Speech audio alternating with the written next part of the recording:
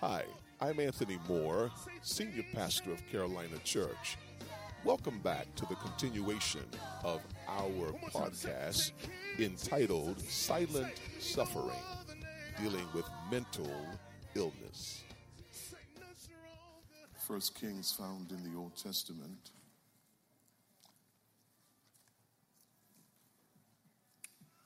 And I want you to zero in, if you will, right at verse number 4.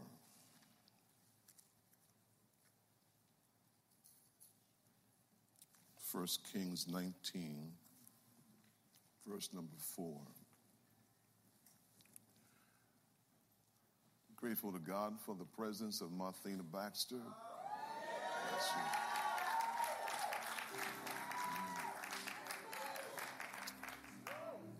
Thank God He's brought you back stronger than ever. Bless you. Bless you. Bless you. I want to give a shout out to all of those watching us via streaming. God bless you. Do me a favor, Carolina. I'm sorry you got your Bibles in your hands. Help me thank God for our streamers today.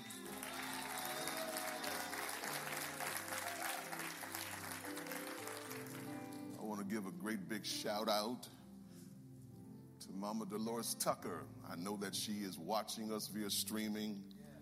And Mother Tucker would steal away in the month of August and stay with us the whole month. She's recuperating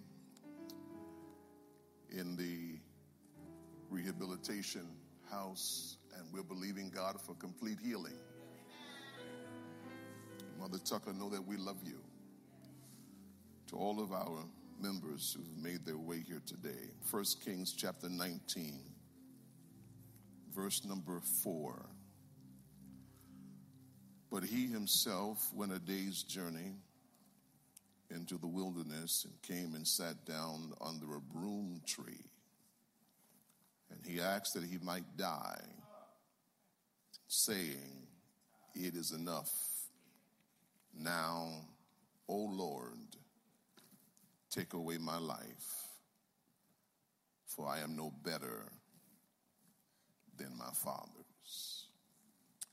I want to continue today the preaching that I begun weeks ago as I started this series on silent suffering. I'm dealing with mental illnesses, and so it's where God would have us today.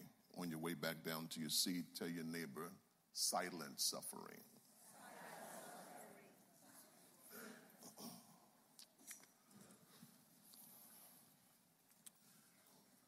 I want to start my message today by reading to you from 2 letters that I have. So I want to ask you to endure me as I segue into our sermon. Minister Rick, I received these letters and they moved me. Just allow me to share. Good morning, Pastor. I pray you and your family are doing well this day.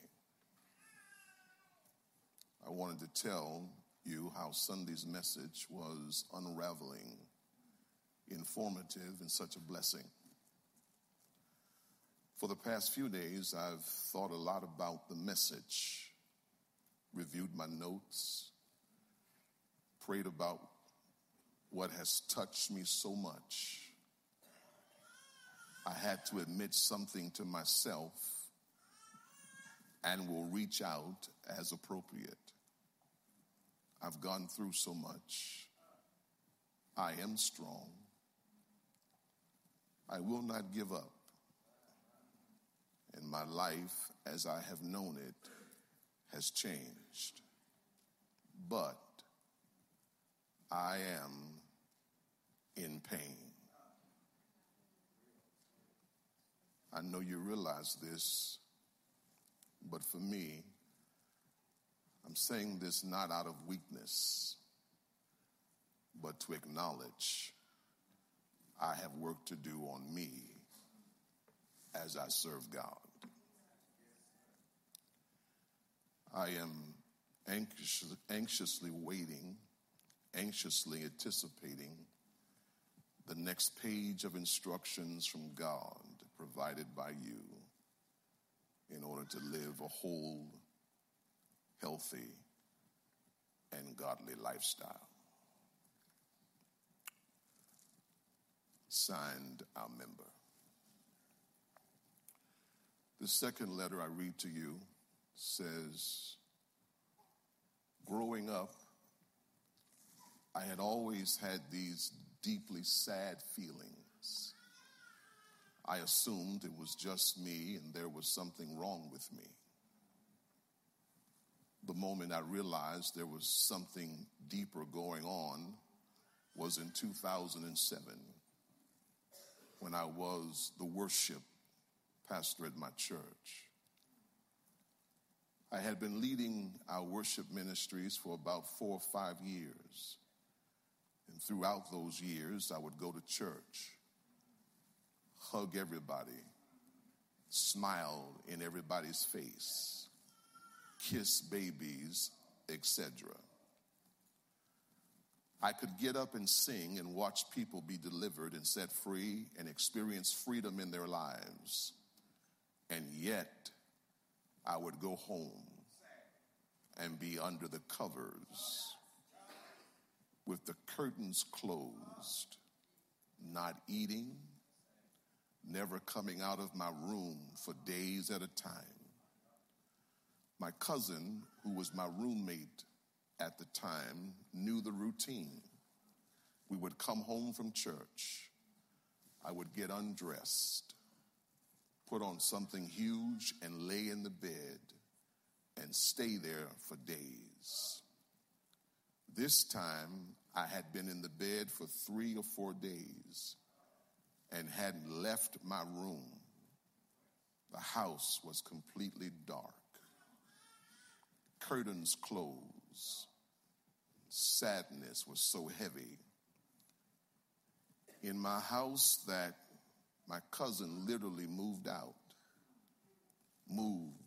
into my pastor's house for that week because it was just too heavy for her. Under those covers, I would tell myself things like, nobody wants you. They only want you for your gifts.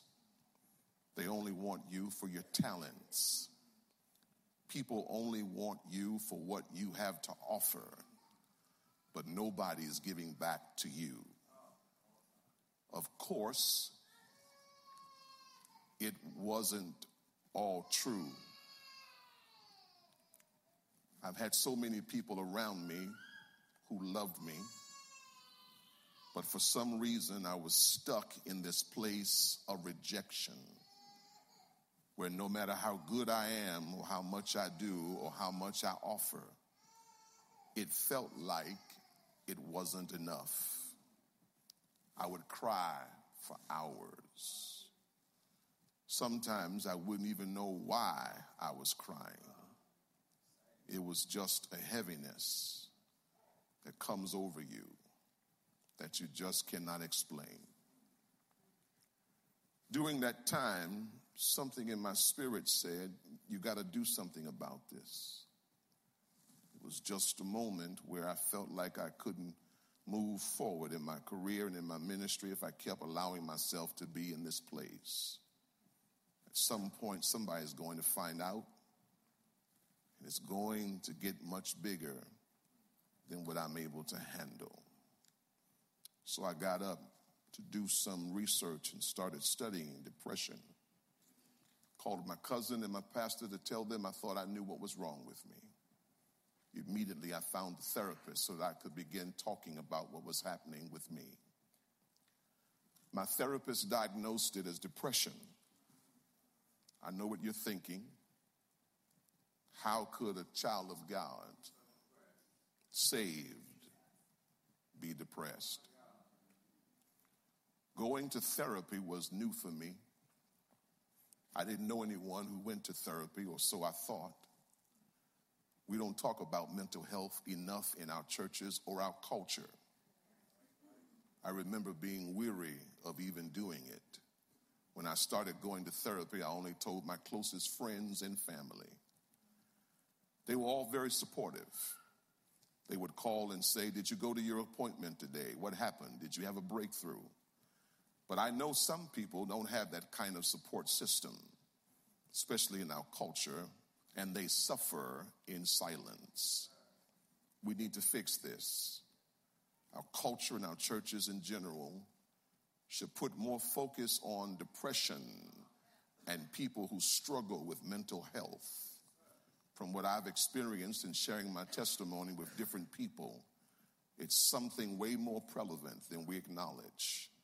And I'm willing to stand on the front line as a leader in our culture and address the mental health issues that we've been ignoring. Signed, Tasha Cobbs Leonard. Power in the name of Jesus to break every chain, break every chain, breaking ready. Something I've never seen. Prophesy over your life, say, I'm getting ready. I want you to be clear on who Tasha Cobbs Leonard is. Someone with that much anointing. And yet experiences mental illness.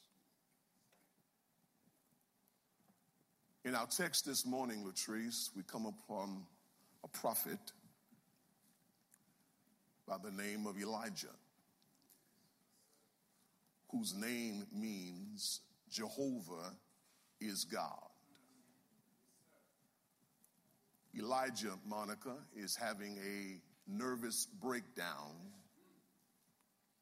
which happens to be a period of mental illness resulting from severe depression, stress, or anxiety. Elijah is a manic depressive who has suicidal tendencies. He tells God, Rhonda, to stop the world and let him off because he's had enough. The prophet Elijah is suffering, you all, with a mental disorder that manifests primarily as severe stress-induced depression, anxiety, and paranoia that is preventing him from being able to function from one day to the next. So he asks God to take his life. I need you to know, Sister Bowman, this is not just any kind of prophet. Elijah is known as one of the greatest prophets among the Old Testament prophets. Truth of the matter is, God's hand was upon him. And it was evident that the anointing of God rested on him.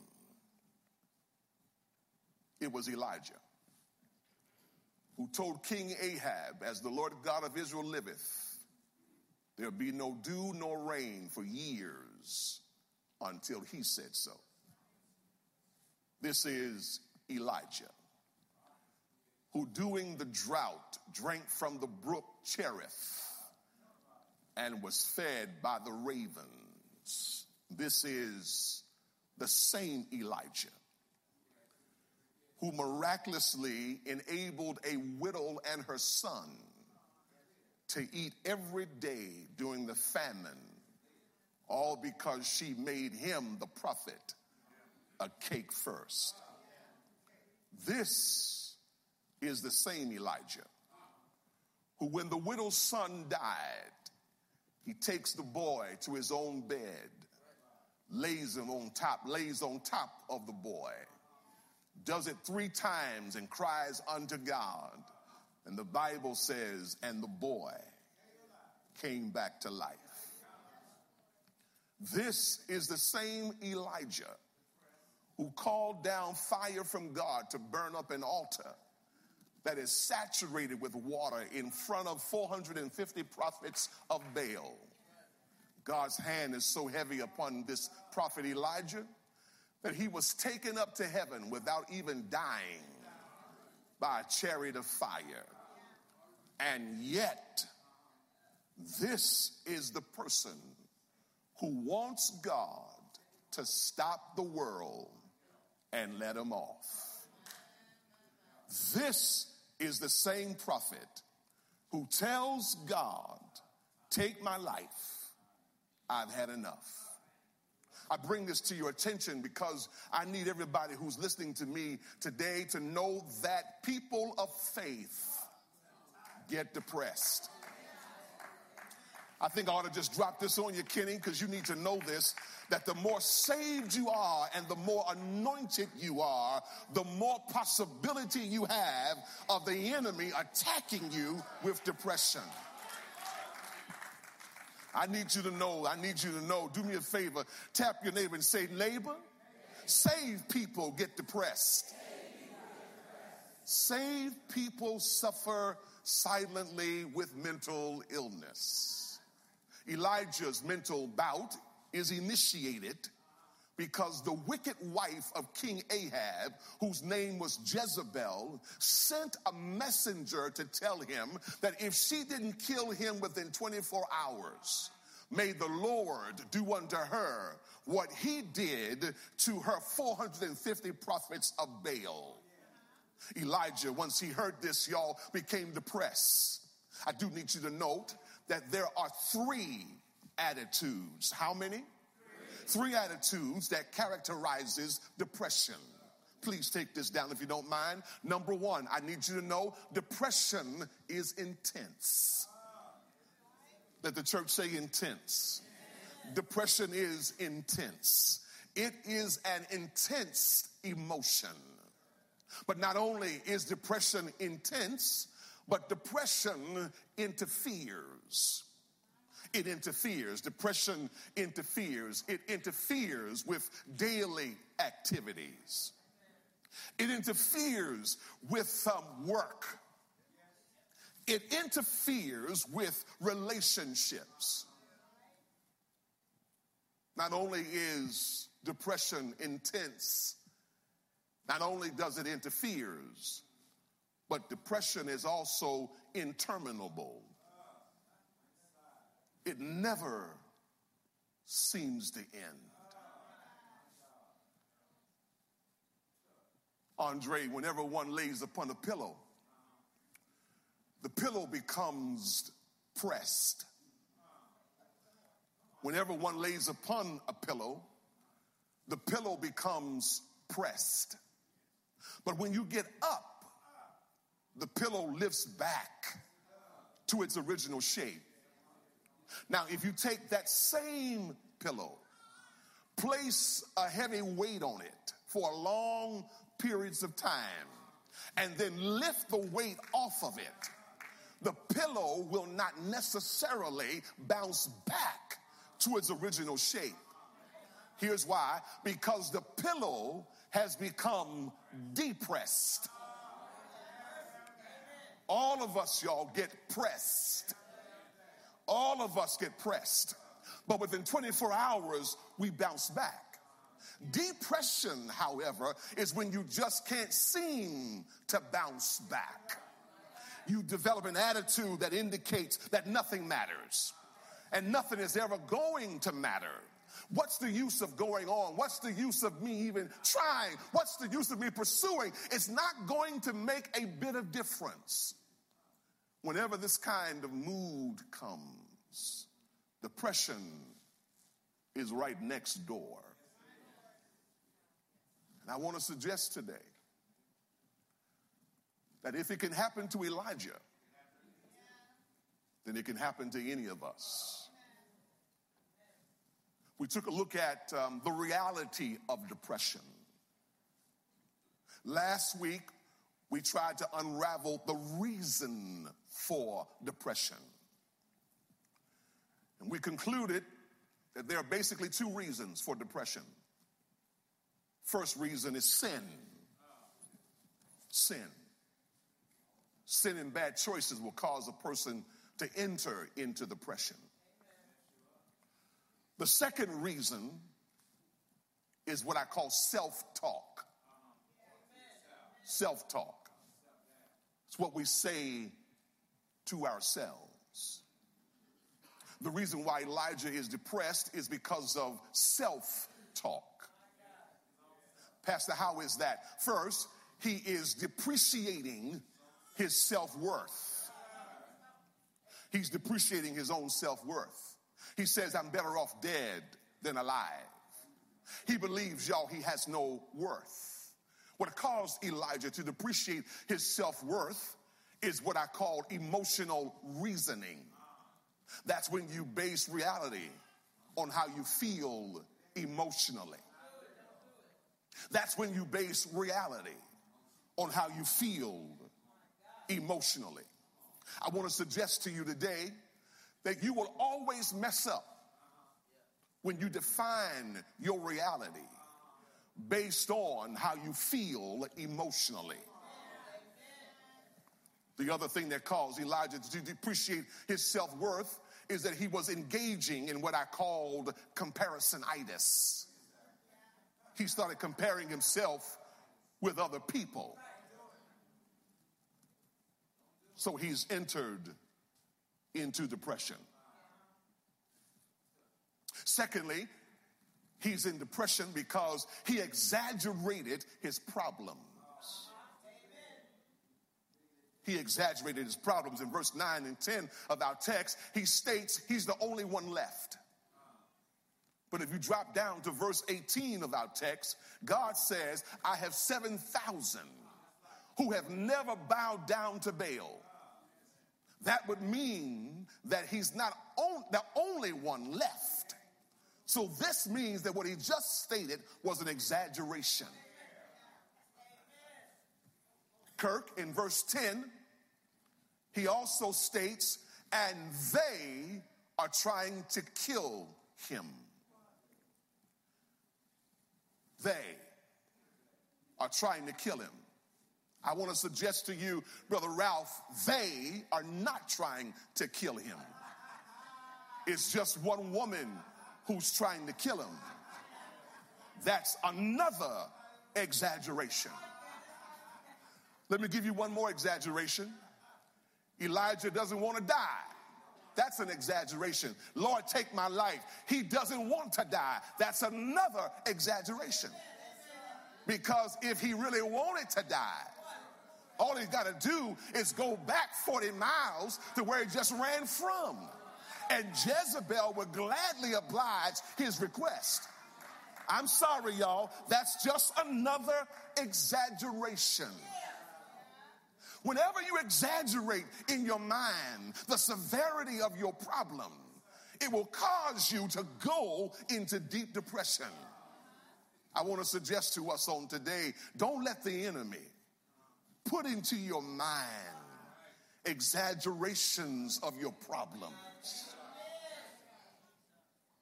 He's also depressed, third, because he's engaging in false guilt. He's engaging in false guilt. He's blaming himself for things that are not his fault. Watch verse 10 again. Lord, I've always served you, you alone. But the people of Israel have torn down your altar. The people of Israel have broken their covenant. And the people of Israel have killed your prophets. Now, I'm sorry, y'all. He didn't do it. The people did it. Then why is he taking responsibility for what someone else has done? Listen to me, please. You cannot allow yourself to feel guilty for the choices other people make. The last thing I want to show you that caused him to go into depression was this, is where I ended last week. He maximized his foes while minimizing his God. All throughout the text, Elijah is talking about Jezebel. Elder Mack, not one time does he mention God, except, Brother Ike, to complain. He does not talk about the greatness or the favor of God. It was always about his problems. I want to suggest, Brother Holmes, that anytime you get stuck talking about your Jezebel, you are minimizing your God. Now, your Jezebel can come, listen to me, Brother Eddie, your Jezebel can come in many forms. What you don't think is a Jezebel is a Jezebel. Let me help you. Y'all, here's a Jezebel. What you don't have is a Jezebel. Your job can be your Jezebel. Your family can be your Jezebel. Your health can be your Jezebel. Your relationship, your emotions, your finance, or whatever it is that you are always complaining about, let me help you. That's your Jezebel. And whenever you maximize your foes and minimize your God, you'll cause depression. That's why I want to suggest to us today, worship is essential for spiritual health. When you come to church, the worship ought to help you see God, even in the midst of all of what you're going through. I don't know who I'm talking to, but I'm trying to help you. That's why, y'all, spiritual health is important. Worship is essential, because worship ought to help you see God, regardless to what you, in fact, are going through. You ought to know that when you walk out of worship, God is still on the throne. Yo, we have to maximize our God and minimize our foes. Don't make your problems bigger than your God. The last time I checked, there was nothing that was too hard for God. We've looked at the reality of depression. We've established the reasons for depression. Now let me look at the roots of depression. The roots of depression. The reality, the reason, the roots of depression. The roots of depression generally start with the blaming of self and the personalizing our loss. Listen, I want to do that again. I don't want you to miss this.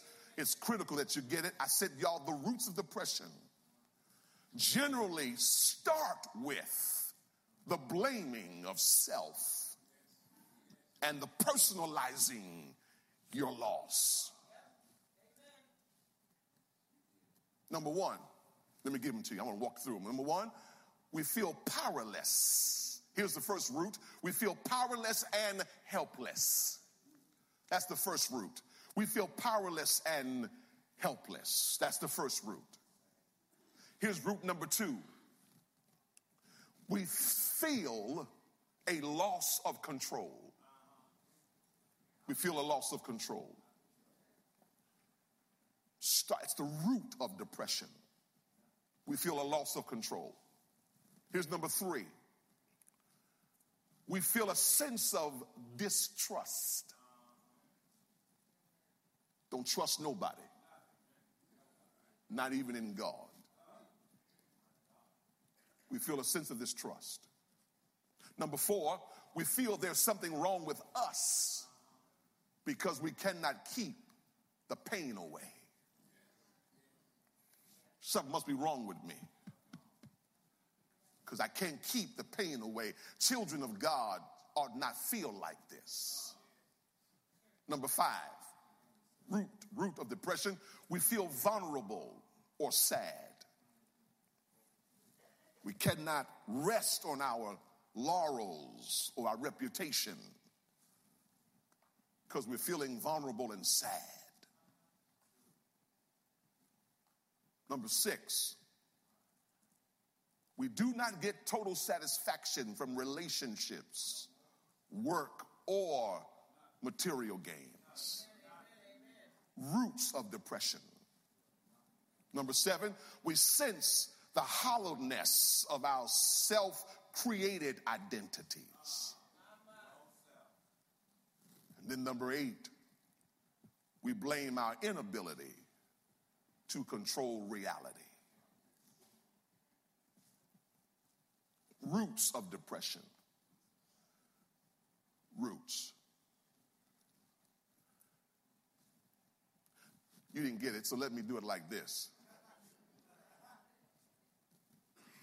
Pastor, what does depression sound like? I just don't feel like it. Here's another one. I don't feel right. I know something's wrong with me, but the doctor can't find it. This is what depression sounds like.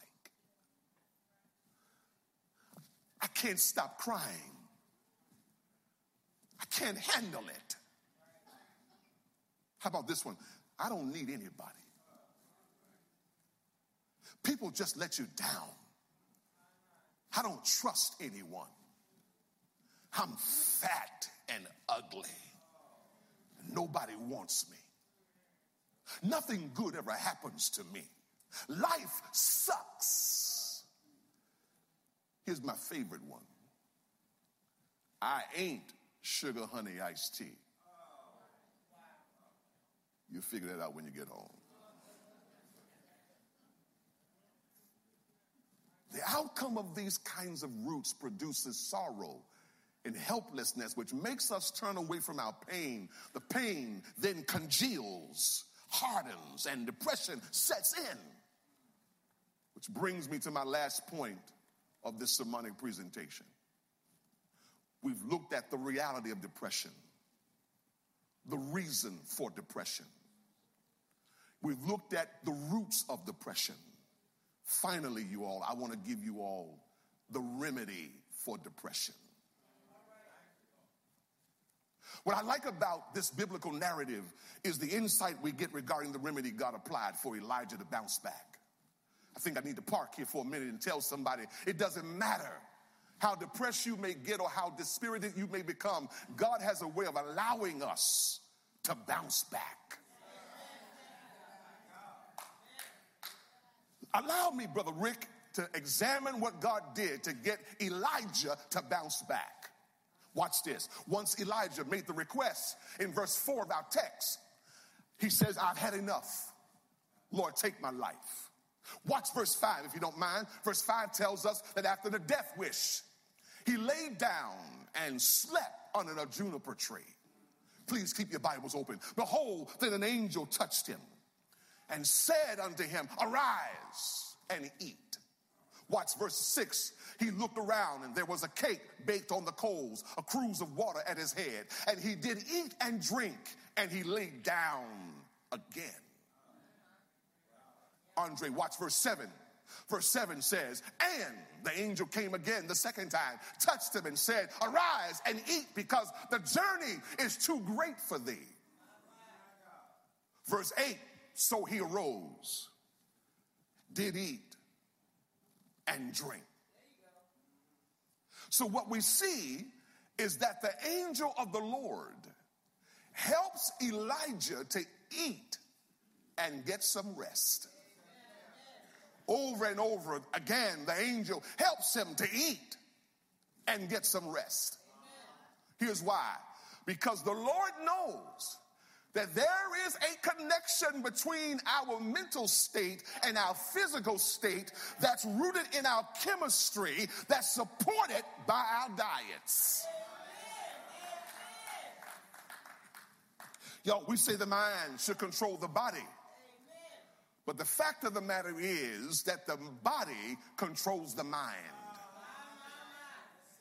which means that when you are physically exhausted, when you are physically overextended, coupled with a poor diet, it becomes a drug that dulls our moves to the point that when you are tired physically, it affects you psychologically and emotionally, because the body and the mind live so close together that they catch each other's diseases.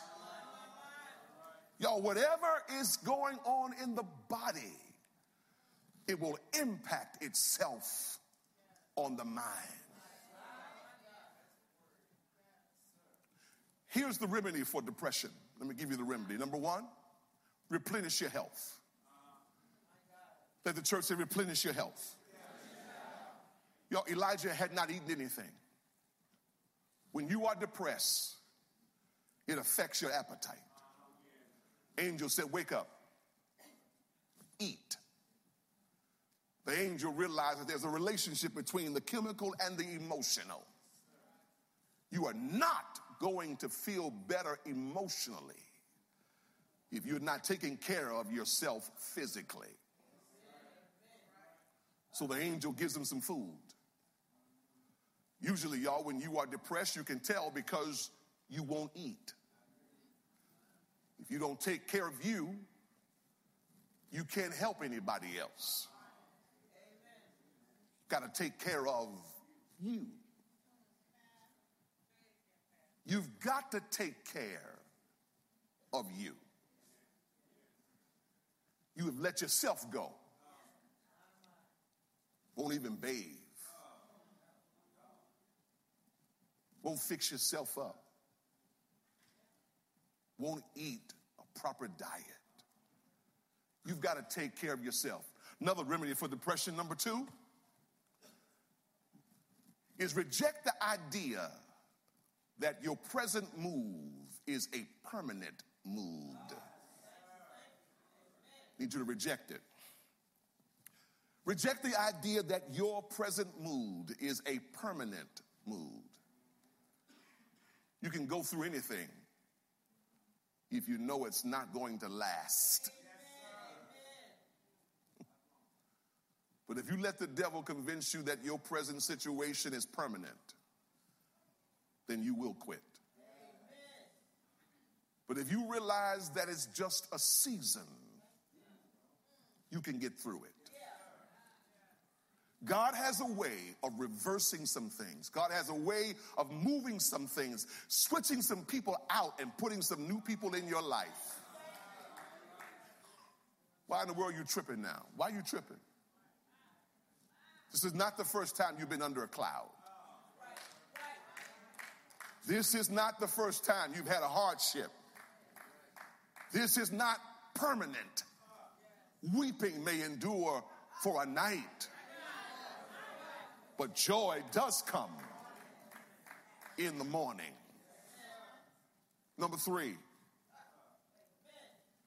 rediscover your fellowship. I want you to notice in the 19th chapter of 1 Kings, Elijah is talking to himself. Listen, you all, there are some times that you don't need to be off by yourself. You've got to be careful with withdrawing from people. Got to be careful. Let me show you what the Bible says about the importance of fellowship.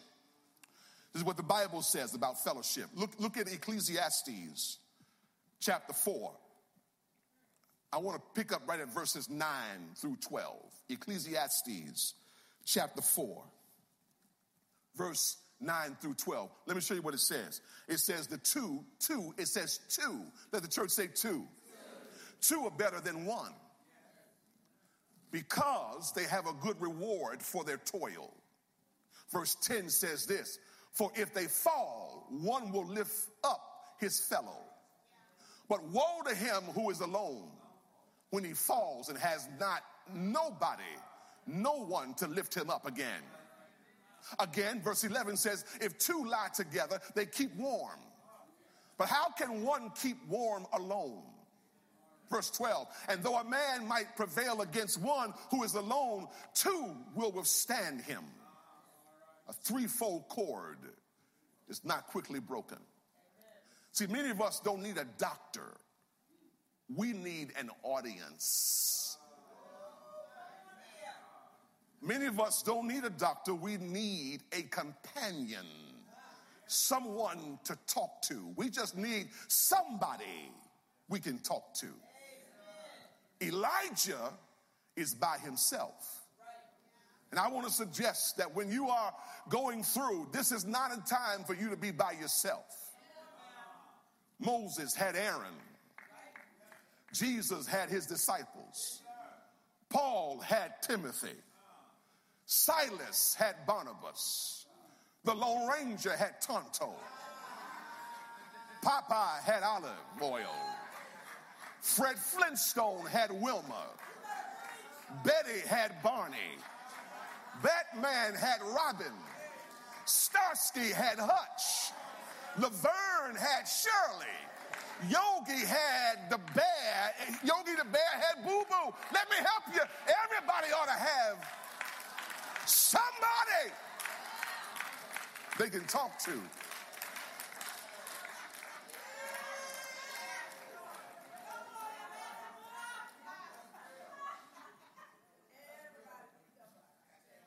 You need somebody to fellowship with. Someone to help you to tap into who you are. Rediscover your fellowship. Here's number 4. Rediscover the power of God. I want to drop this one line on you. God is still on the throne.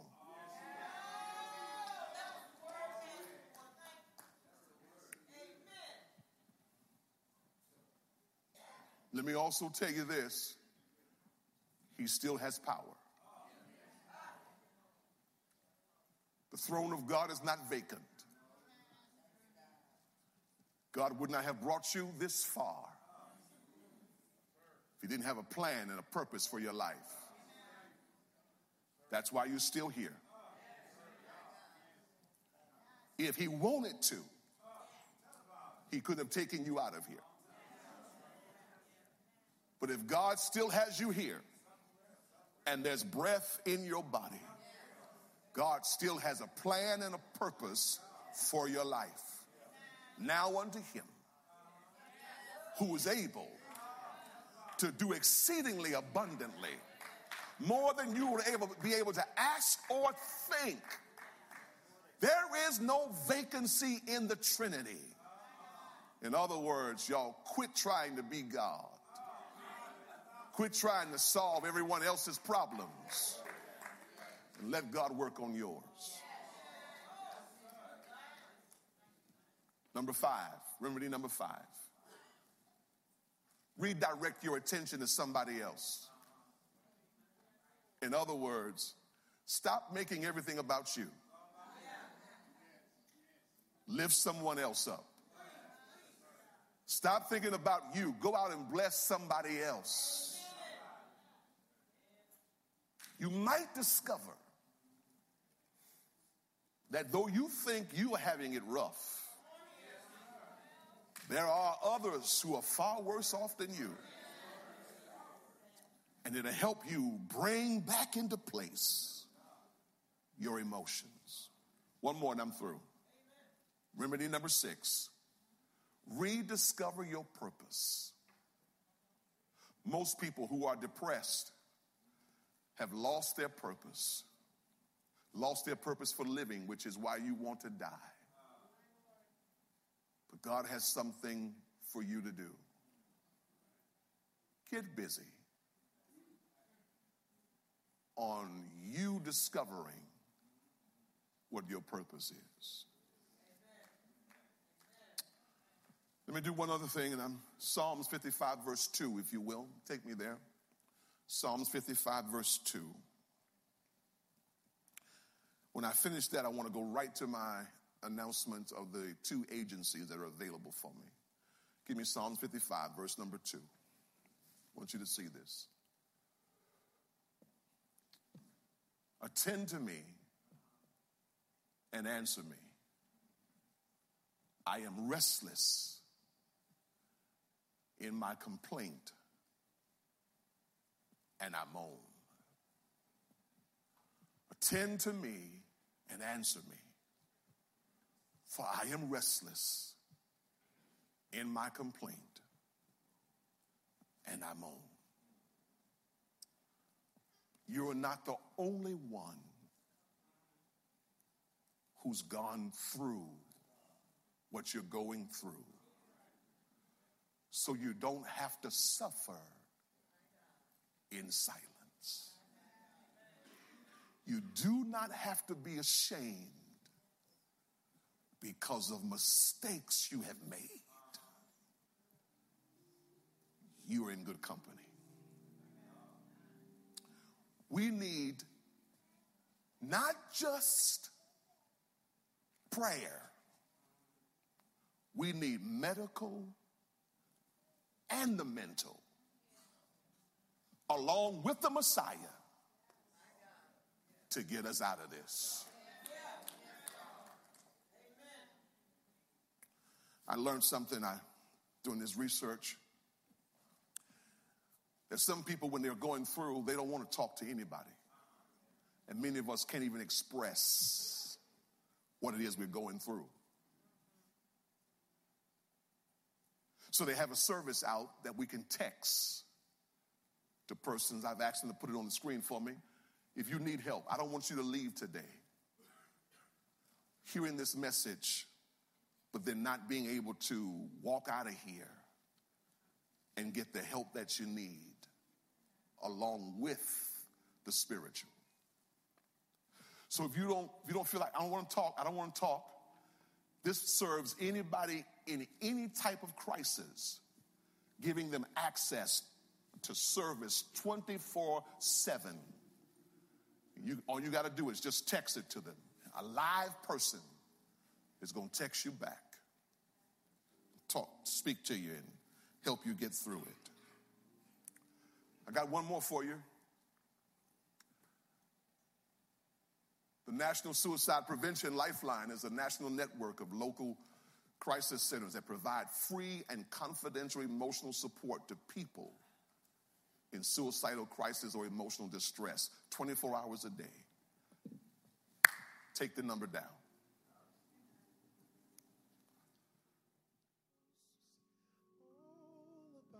All about. Thank you for tuning in to our podcast of Carolina Church. Because Carolina Cares, I'm hoping that this teaching series will cause you to not be the same. Hoping that this series will help you heal. Stay tuned to what God will do next as we go higher in His Word. No, not one.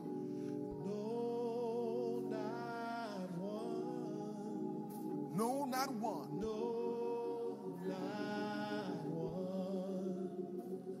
Listen, I want you to help me for a moment. I want you to ask